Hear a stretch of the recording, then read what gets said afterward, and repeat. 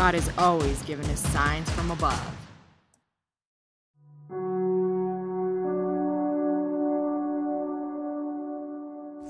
Hi, this is Lucy B, and welcome to Signs from Above. Can you imagine right now just being in a dark room? I know that many of us have been in a dark room, even if it's waking up in the middle of the night to go to the bathroom or whatever it may be. But walking around a room and just trying to feel your way through to get to wherever you need to be, and how hard that can be. But imagine that as your life, and that you can't turn on the light. Imagine what that is like. It's hard for us to imagine. I know that our other senses are enhanced if that were to happen. Our hearing tends to be better. Smell tends to be better. Different senses just are enhanced to make up for that one that they're lacking. Well, this story is about a woman named Mary Franco, and she was blind for more than 20 years, and she prayed to see things as they were, not just as she remembered them to be, but as the world remained dark, she was blind. But she wasn't always. Until she was 48 years old, the only problem with her vision was that she was colorblind. She could see only white, yellow, and black, with other hues muted. It sometimes made matching outfits a pain for her, but it didn't stop her from getting her LPN license and becoming an operating room nurse. She lived a good life with her husband, who was a policeman, and her 2 children, a boy and a girl. Then came that December morning in 1993, and she was driving to work in Ohio when her tires hit a patch of ice and she lost control. Her car flew off the road, crashed through a billboard, and flipped into a ditch. An MRI showed that she had perforated a spinal cord. In the operating room, she had a stroke. When she awoke, her vision was blurry, and days later, she was just completely blind. The doctors didn't have any answers for her, except the damage was likely irreversible.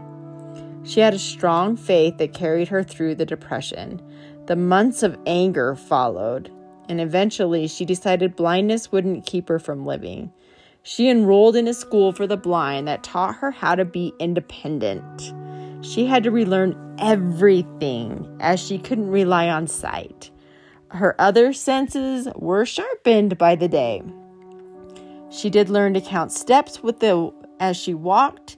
She felt walls and railings and the sense of the vibrations from her cane against the ground. Her hands and ears became her eyes. She had to put more faith in other people, and she could still cook.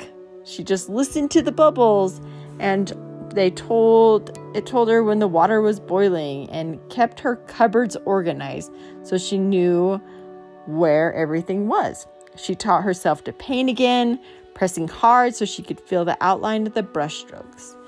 And she felt her little kitten grow into a cat, and his purr sounding richer to her now. She got bold and tried things she never would have done when she had her eyesight, such as ziplining, parasailing, and even skydiving. I might have to be blind to be skydiving. Side note. She couldn't continue her career, but her nursing skills were still sharp. So when her daughter had her baby, which was her first grandson, he was less than 2 weeks old when he went limp in her arms, and she couldn't hear him breathing.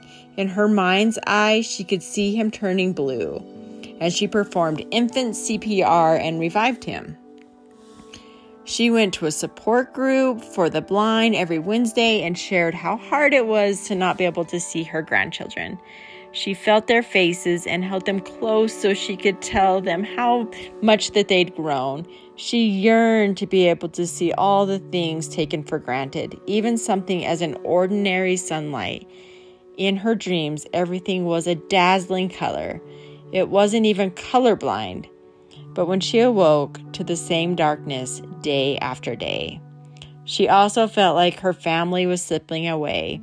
Her son died from a heart attack in 2013, and her husband died of a stroke shortly after.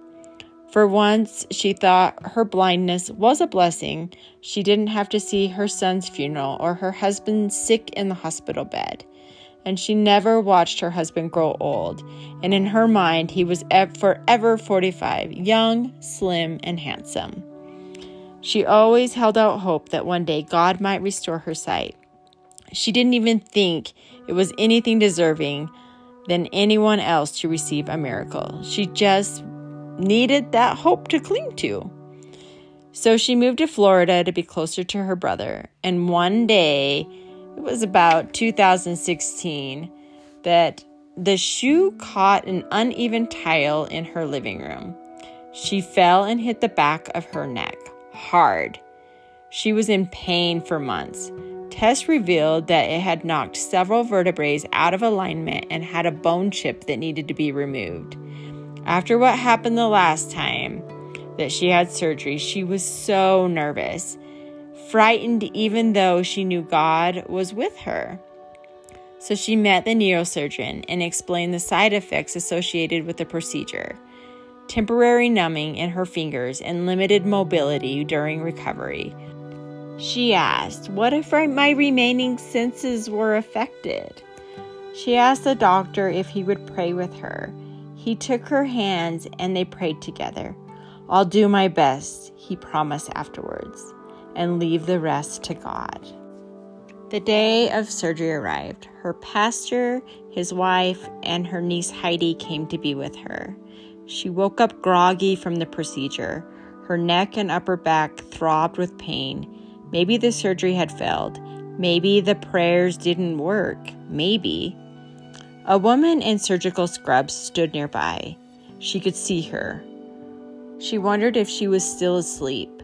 Lady, she called, you in the purple, can you give me something for this pain? A young woman leaned close to her bedside. What did you say, Aunt Mary? Can you see me? Heidi! She was so beautiful. The last time that she saw her, she was 4 years old. For the first time in 22 years, no more darkness. Shapes, colors, lights, and Heidi's astonished face stood out to her in high definition. She said, I can see, she cried. I can see. Later, she couldn't stop staring out the window. Palm trees swayed in the breeze. She was up on a floor high enough to see houses and the blue water beyond, dotted with white sailboats. Only her dreams looked like this, but this was no dream. Word spread throughout the hospital. Even the attendant who brought her food asked, Are you the miracle lady? No one was more stunned than the doctor. This was a side effect of the surgery he hadn't expected. He said, I don't have a scientific explanation for it. Even if he had untangled a blood vessel that restored blood flow to the regional critical area for the site, the regional tissue would have been dead, and nothing would explain why she could see full color now. The only explanation is that God performed a miracle. Science is science and God is God, he said. So seeing again to her has been like being reborn. It is as if her eyes were hungry. She's gone to see her 9 grandchildren and 2 great-grandchildren who were all born while she was blind. So now she can actually see her pets that gave her so much comfort. And one sight she could do without, she said, is all those wrinkles. Imagine suddenly seeing yourself 2 decades older. She said sometimes when she's alone, she closes her eyes for a moment and remembers what it was like living in the dark. For all those years, praying for a miracle, keeping the faith, and then she'll open them and see God's miracle all around her. So I love this story. It's one again, it's just praying for something and seeing God answer. So it takes me to Matthew 19:26, when he said, Jesus looked at them and said, with man, this is impossible, but with God, all things are possible. Right? So we are not home, and it will be wonderful, but we are still here and we still have work to do. So keep an eye out for the signs around you. Until our next episode, walk in the confidence that you're guided and protected with Jesus lighting your path and revealing messages along your journey.